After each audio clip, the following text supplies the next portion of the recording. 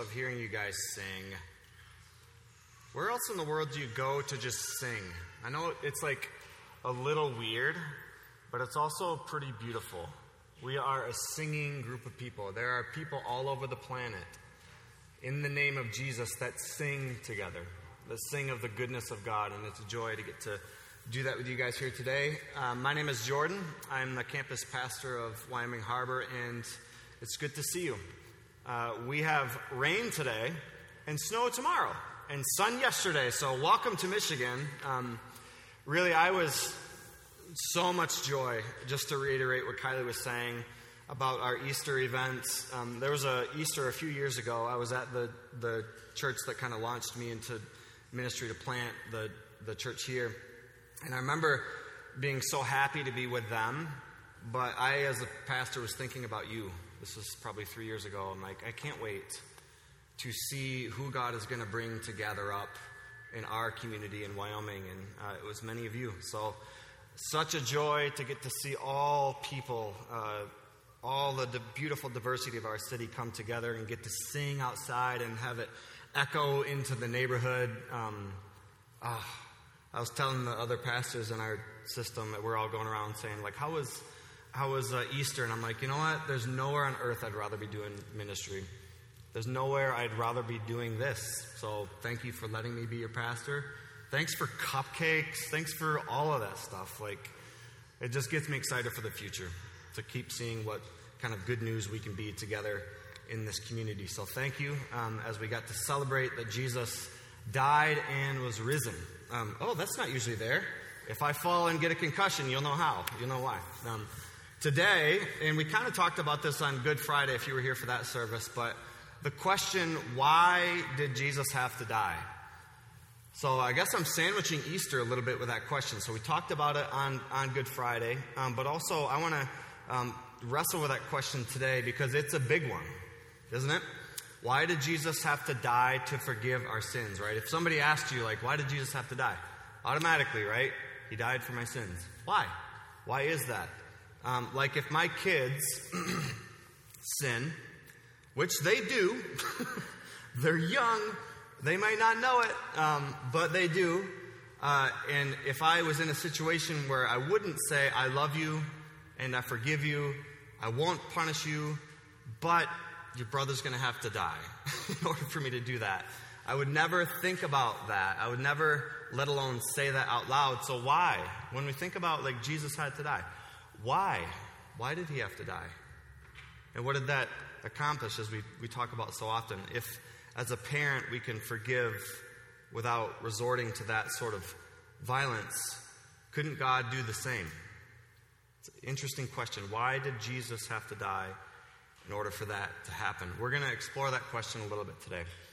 And we're going to do it through a story that's in Genesis chapter 15. If you're new, we've been studying in the Bible. The very first, book of the Bible is called Genesis. And we've been going kind of story through story, chapter by chapter. And we're in Genesis chapter 15 primarily today.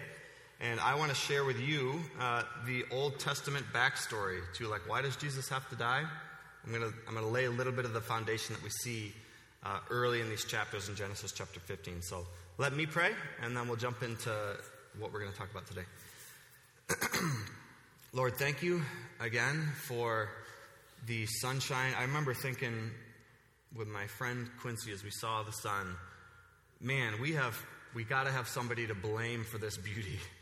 It's easy on the days that are rainy and cold to be upset about it. On the hard days, to find someone in the universe to blame. It's easy for us to do that. But you know what? If we're going to do that, we also have to give thanks.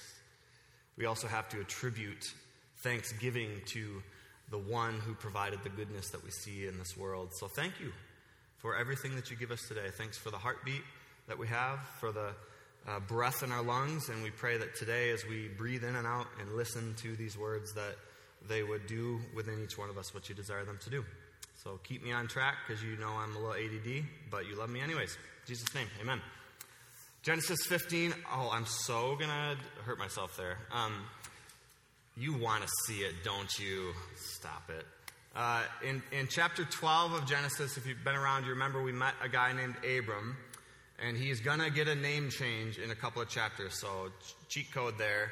But for now, his name is Abram. When God meets him, God tells him to leave his hometown and set out for a new land, to leave his father's house. Remember, we talked about the Beit Av. And God promises that he will bless him. Up till this point in Genesis, God started out humanity in this garden, this beautiful picture of shalom, peace, the way things were supposed to be. And then continually, humanity just kind of spirals downward until God finally says, I'm going to just start over with one person, with this one person, and build my plan, his plan for redemption for the whole world. So God tells Abraham to leave his hometown. He promises to bless him, that he'll make his name great, and that he will turn his offspring, so his children and his children's children, great-grandchildren, all that stuff, into a great nation.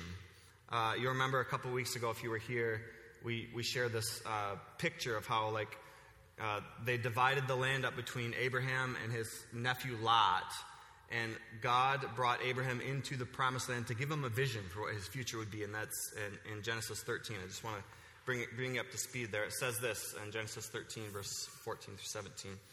The Lord said to Abram, after Lot had parted from him, look around from where you are to the north and south, to the east and west. All the land that you see I will give to you and your offspring forever.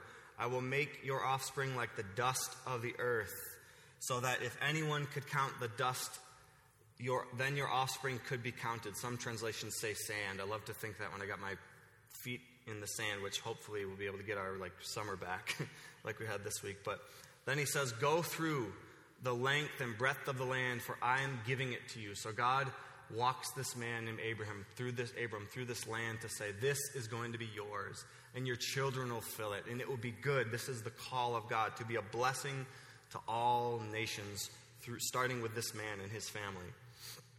So this guy really wants to be a dad. All of this promise kind of hinges on that, right? Him having children. God brought him out into the night and gave him that beautiful vision of how many children and offspring that he would have. And Abram gets excited about that idea. And I can't blame him, honestly, because being a dad's kind of awesome. It's hard, but for real, it's pretty sweet. So do you know what me and my son did Friday night? We've been dreaming about this for weeks. We slept inside of a tent. Let me show you that. Aw, there's Lincoln. We slept inside of a tent. No big deal, right? Sleeping inside of a tent. But if that's not enough, not only did we sleep inside of a tent, but we slept inside of a tent that was inside of a tent. So check it out. Look at that. Yeah, and you think that's all. You think I'm finished. But in fact, we slept inside of another tent that was inside of a tent that was inside of that tent. So that is right here, the trifecta of tent sleeping. That's like, oh man, as good as it gets. It really is. So Abram wants to be a dad. And I can't blame him. Because getting to be a parent, as painful and hard and difficult as that is one of the greatest joys in the world. And he wants to experience the blessing of raising children and the sign that comes with that in a land of his own. He wants the promise that God has promised him.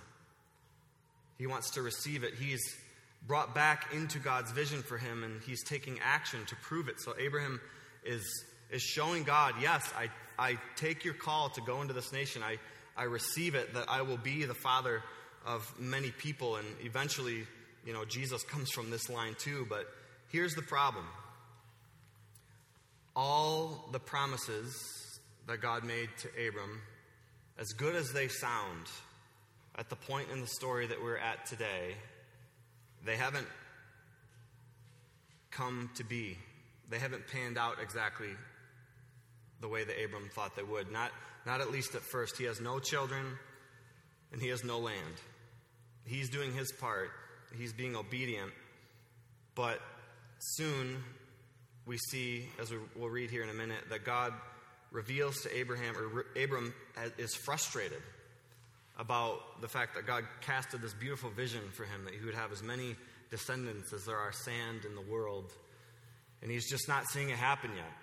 Genesis 15, Abram says this, but Abram said, Sovereign Lord, what can you give me since I remain childless?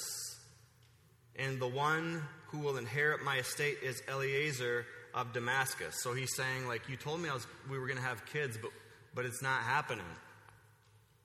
And so someone not even in my bloodline is going to get this inheritance. And Abram said, you have given me no children, so a servant in my household will be my heir. So let me paraphrase this. It's Abram saying, listen, God, thank you for everything. But all this inheritance stuff, the promise that you made, is just going to go through my servant. And that's not what you told me would happen. That doesn't seem like that's the promise that you gave me. It's not really going to come into fruition the way that you promised. Abram had been living according to this promise, trusting God, moving to this new place, but still, nothing. God had not yet shown up for him. It's funny, these stories are old, but they're so relatable. Have you ever been there? Have you decided to turn your life around? You've decided to turn your face towards God, like we talk about often here. You're finding your way back to God, but the benefits, the peace, the change, the harmony of life, all that stuff that we believe God promises to us when we turn towards Him are taking some time. You're waiting for all of this peace that God talks about to arrive. We get that feeling, don't we? We know what that's like. Things were not working out for Abram in the way that he thought or that he had planned, and it seemed like not as God had promised either. But God, as so often is true in His Word, in the story that He writes and shares with us through the Bible, God hears Abram. He didn't strike Abram with a thunderbolt when he asked why this thing hasn't happened yet. What does God do in response to Abram's question, why do I not have children yet? God says this, then the word of the Lord came to him, to Abram. This man will not be your heir, but a son who is your own flesh and blood will be your heir. Then, I love pictures like this. Then he took him outside. God took Abram outside and said, look up at the sky. Count the stars, if indeed you can. Then he said to him, so shall your offspring be. Two different scenarios where God took Abram on a little walk and said, count the sand on the seashore. That's how blessed you're going to be. Look at the stars. That's how many children you're going to have. God hears Abram's frustration about when the promise will come to be. But God didn't strike him with a thunderbolt. Like I said, God took him outside again to show him God's grand plan for him. Only this time, God brought him out to look at the stars.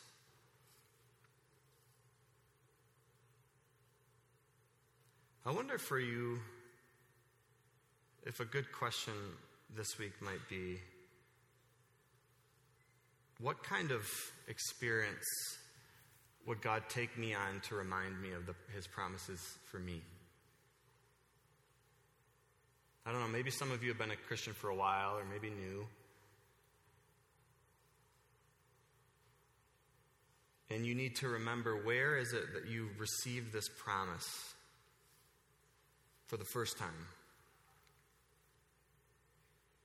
And maybe God wants to take you there again. Maybe God wants to point your eyes to the stars or the sand on the seashore to remind you that even though maybe your life isn't right now where you want it to be, that He's got a plan for you. In fact, He's got a plan for all of us. And sometimes we certainly limit that plan to the years we have on earth, and that's natural. But He's a God that we can wrestle with. He's a God who we observe people questioning Him even, like Abram did. And God still shows up to provide him with hope.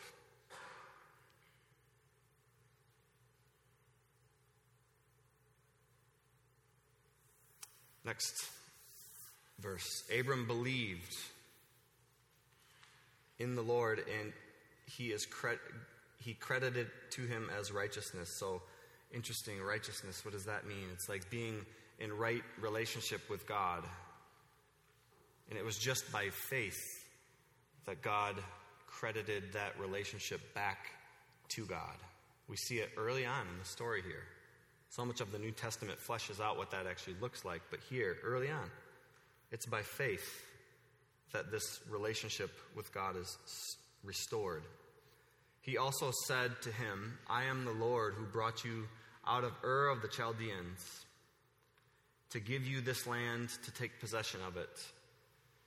But Abram said, Sovereign Lord, how can I know that I'll gain possession of it? So he's asking another question. Why hasn't this thing come to happen yet? God gives him a vision again. And he's like, well, I need some proof. I need something that I can hold on to in order to know that you mean it, in order to know that it's going to happen. Abram believes in God's promise, but he's asking God to show him something that will serve as a reminder to boost his confidence. That God means what he says. How can I know, God? Because it's pretty hard to tell sometimes. Watch what God says next. It will make complete sense.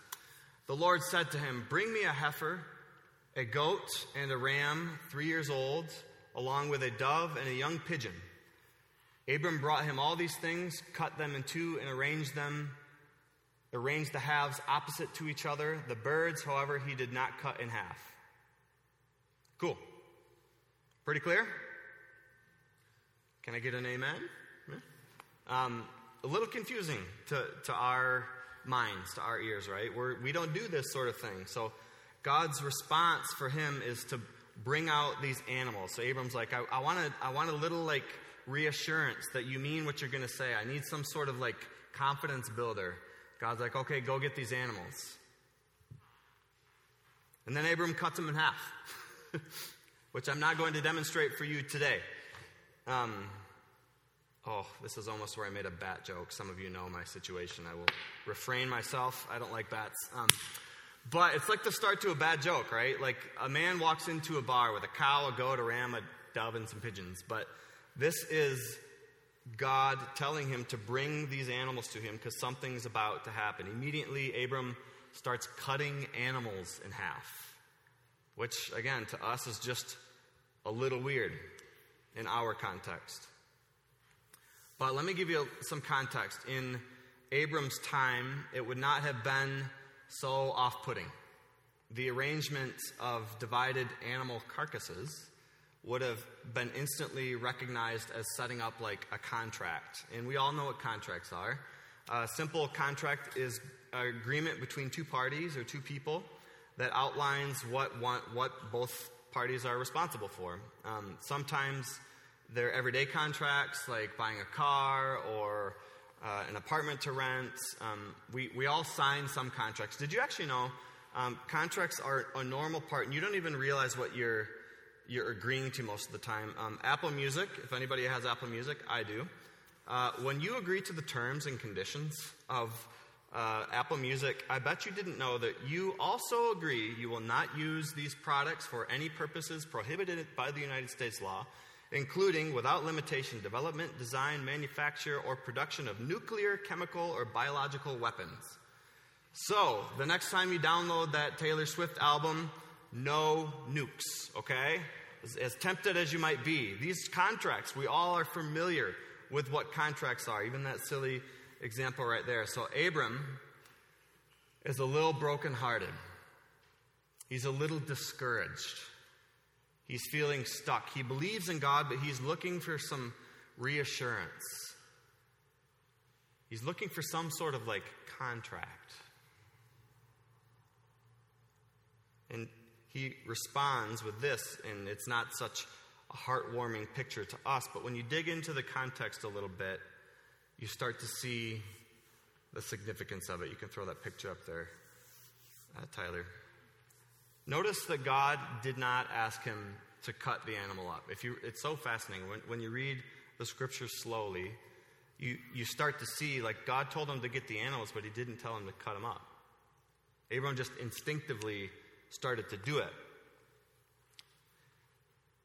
And this arrangement, opposite each other, like I said, is automatic. And as soon as God asks for these animals, Abram, he knew what was going on. That's because the kind of contract that was normal in his culture is called a blood covenant. And it would look something a little bit like that. You can hardly tell what that is, can you? When forming an ancient contract, which was called a covenant in those days, two parties gathered their animals, cut each into two pieces, and then placed them on the ground so that their blood flowed into one stream, kind of like what's happening there, right? You see this little stream that's right there, the blood path. Then each person, and this was normal, each person walked through the blood, symbolizing that they would pay with their life if they broke the terms of that covenant, of that contract. Essentially, you declare that as your feet hit the blood path, that if I don't keep my end of this covenant, this will happen to me. May my body be broken and my blood be spilt, just as these animals have broken their blood, their body, and their blood has been spilt. God promises that he will take Abram and give him this land and give him the children and give him the blessing that comes with it and make them into a nation that God's redemptive story would develop all the way up to Jesus and all the way up to us today. So what was Abram's end of that contract? Genesis 17:1 and 2 says, when Abram was 99 years old, the Lord appeared to him and said, I am God Almighty. Walk before me faithfully and blameless. Then I will make my covenant between me and you, and I will greatly increase your numbers. So God's end of this promise, of this covenant, of this contract is land and children, the blessing of those. Abram's end, walk blamelessly, walk without sin. I don't know if you've ever sinned before, but I have. If I'm Abram, I would not be able to force myself to touch my big toe to that blood path, to that arrangement with God. If God is saying, okay, we're both going to be perfect and sinless, and if we're not, then the fate of one of us is going to be like those animals. I couldn't do it because I know how it would go. I mean, I'm a decent guy, but I don't trust myself that much. Not even close, actually, to make that kind of deal with God. Have you ever done that? It's like, God, if you give me this, I'll never lust again. If you give me this, I'll never swear again. The story continues. Then birds of prey came down on the carcasses, but Abram drove them away. As the sun was setting, Abram fell into a deep sleep, and a thick and dreadful darkness came over him. Abram cut this stuff up and took so long, and he didn't even walk through it, but stood at the threshold of this blood path for so long that birds of prey, the vultures, came down to start eating the meat that was there. I don't know how much time that takes. Days, hours. But at that time, Abram was sitting there considering the contract. Do I have what it takes? Can I hold up my end of the deal? Staring at the decaying carcasses. And he couldn't bring himself to do it. He believed God's promise for his life, but he was too scared to make that life and death decisions. You know, Abram was filled, it says, with a thick and dreadful darkness. That Hebrew expression was used to describe someone who is scared to death. Because he knows he couldn't fulfill his end of the contract.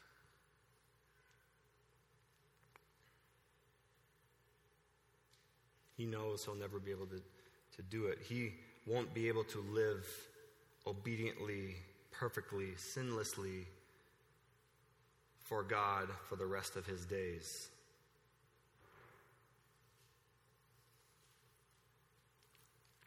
Which is actually pretty wise of him. When you think of the ground we've covered in Genesis so far, where humanity just repeats the cycle, where sin takes hold of us in 1,000 different ways. We let ourselves down. We hurt ourselves. We hurt other people. I wouldn't dip my foot into that blood path either.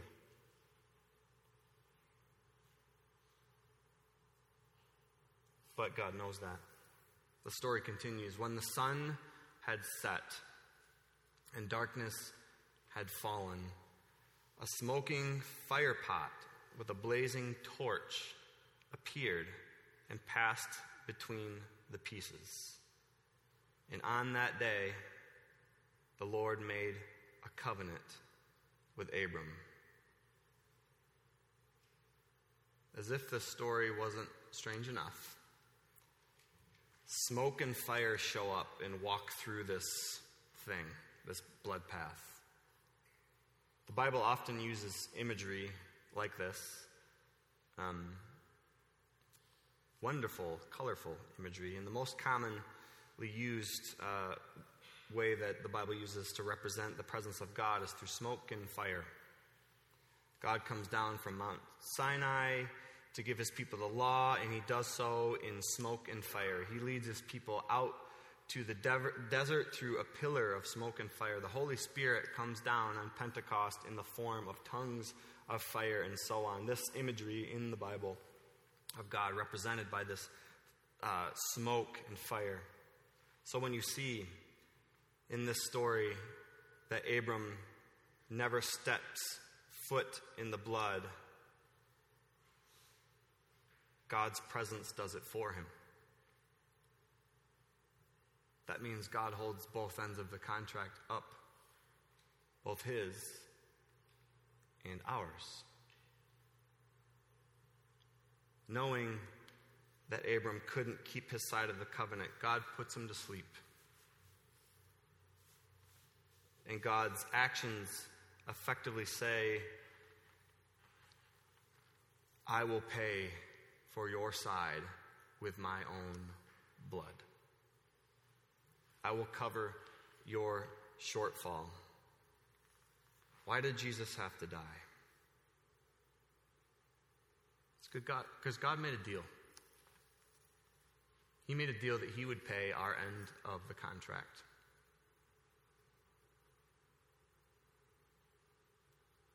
Perfection unachievable by humans. He would give us the way back in relationship with him by providing himself as the one who would pay that price. Could it be in that moment, in the story we've been talking about, that Jesus was sentenced to the cross? Could it be that because God walked through the blood path on our behalf, that God in human flesh would take our consequences, death, upon himself? Now you're thinking, why death? Couldn't God just break his covenant? No. He's not like that. That's the point, actually. God's promises he will never break his covenant. Ever. Even when faced with the terrible reality, God will never break his promise. And you see, it's not just that this story is a foreshadowing of Jesus, which I think it is, though, which is super cool. So many things point to the person and work of Jesus on the cross and his resurrection. But it's not just the story of that. It's about a God who has always been faithful.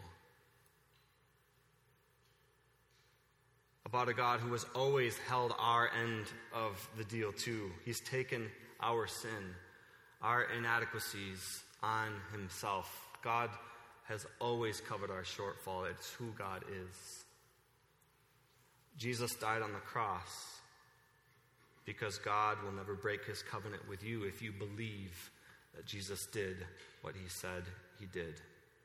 God fulfilled his promise, his end of the contract, and that's why Jesus died on the cross. But out of that fulfillment, he started something new. We celebrated it last week. Jesus did not stay in the tomb. The story doesn't end just in blood down this path.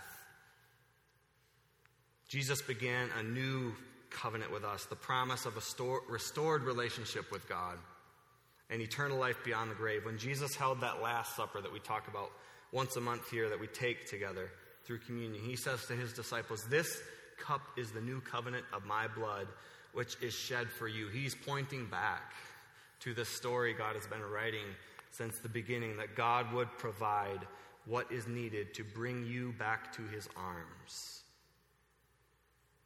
Can you believe that? That he actually wants you? I don't mean that condescendingly, but I just know how there are days when I just don't see how he would want me. But he does. And he's been writing this story for thousands of years to get in the plan of it since before time began, to bring you back home. Each time we celebrate the Lord's table, we celebrate the completion of this blood covenant and the beginning of a new relationship back to God. So what makes it so incredible is that it just doesn't culminate in a bloody death of Jesus. As we celebrated last week, dead things are supposed to stay dead, but not with God. He rose Jesus from the dead after he had paid the price for our side of the contract.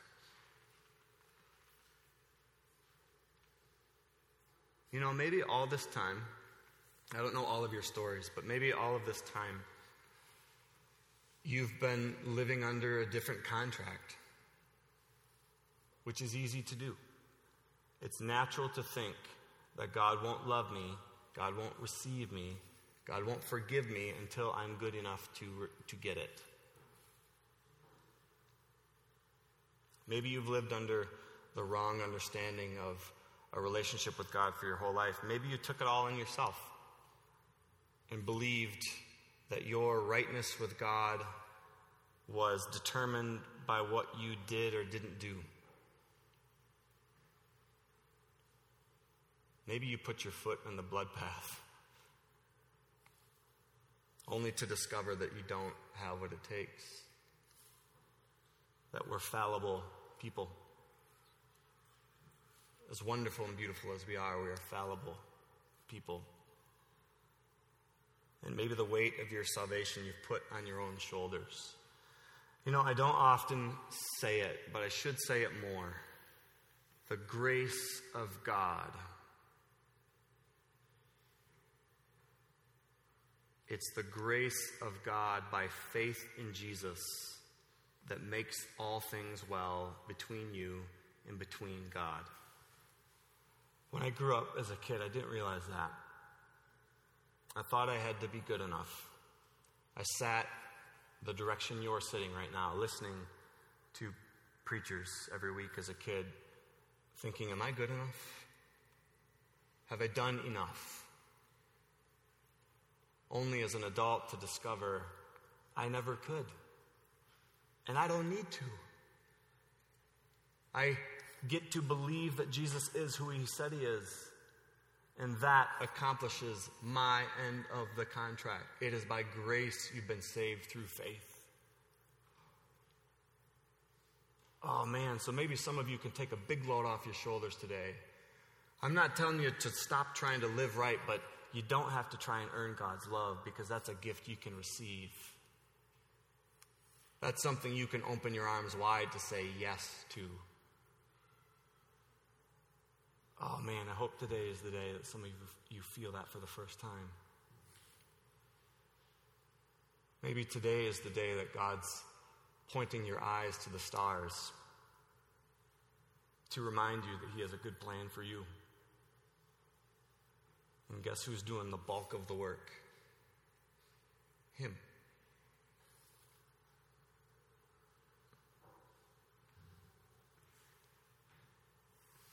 So today, I want to invite you to trust Jesus. Whether this will be the first moment you do that, or if it's the first moment you truly do that. That you trust His work. You trust His part of the contract He's done on your behalf. And that, honestly, is the best motivation for good behavior anyways. It's gratitude. God can change the desires of your heart. And He does it by offering you His love by grace through faith. So reach out today. Grab hold of it. Believe that Jesus is enough. More than enough.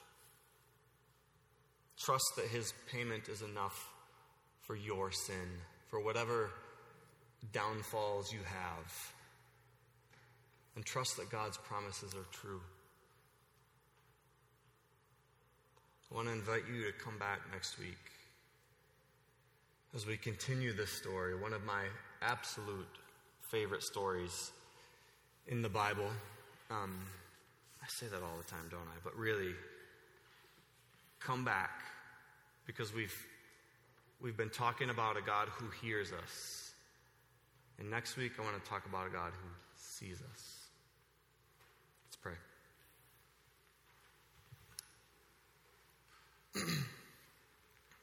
Lord, I pray that your word this morning has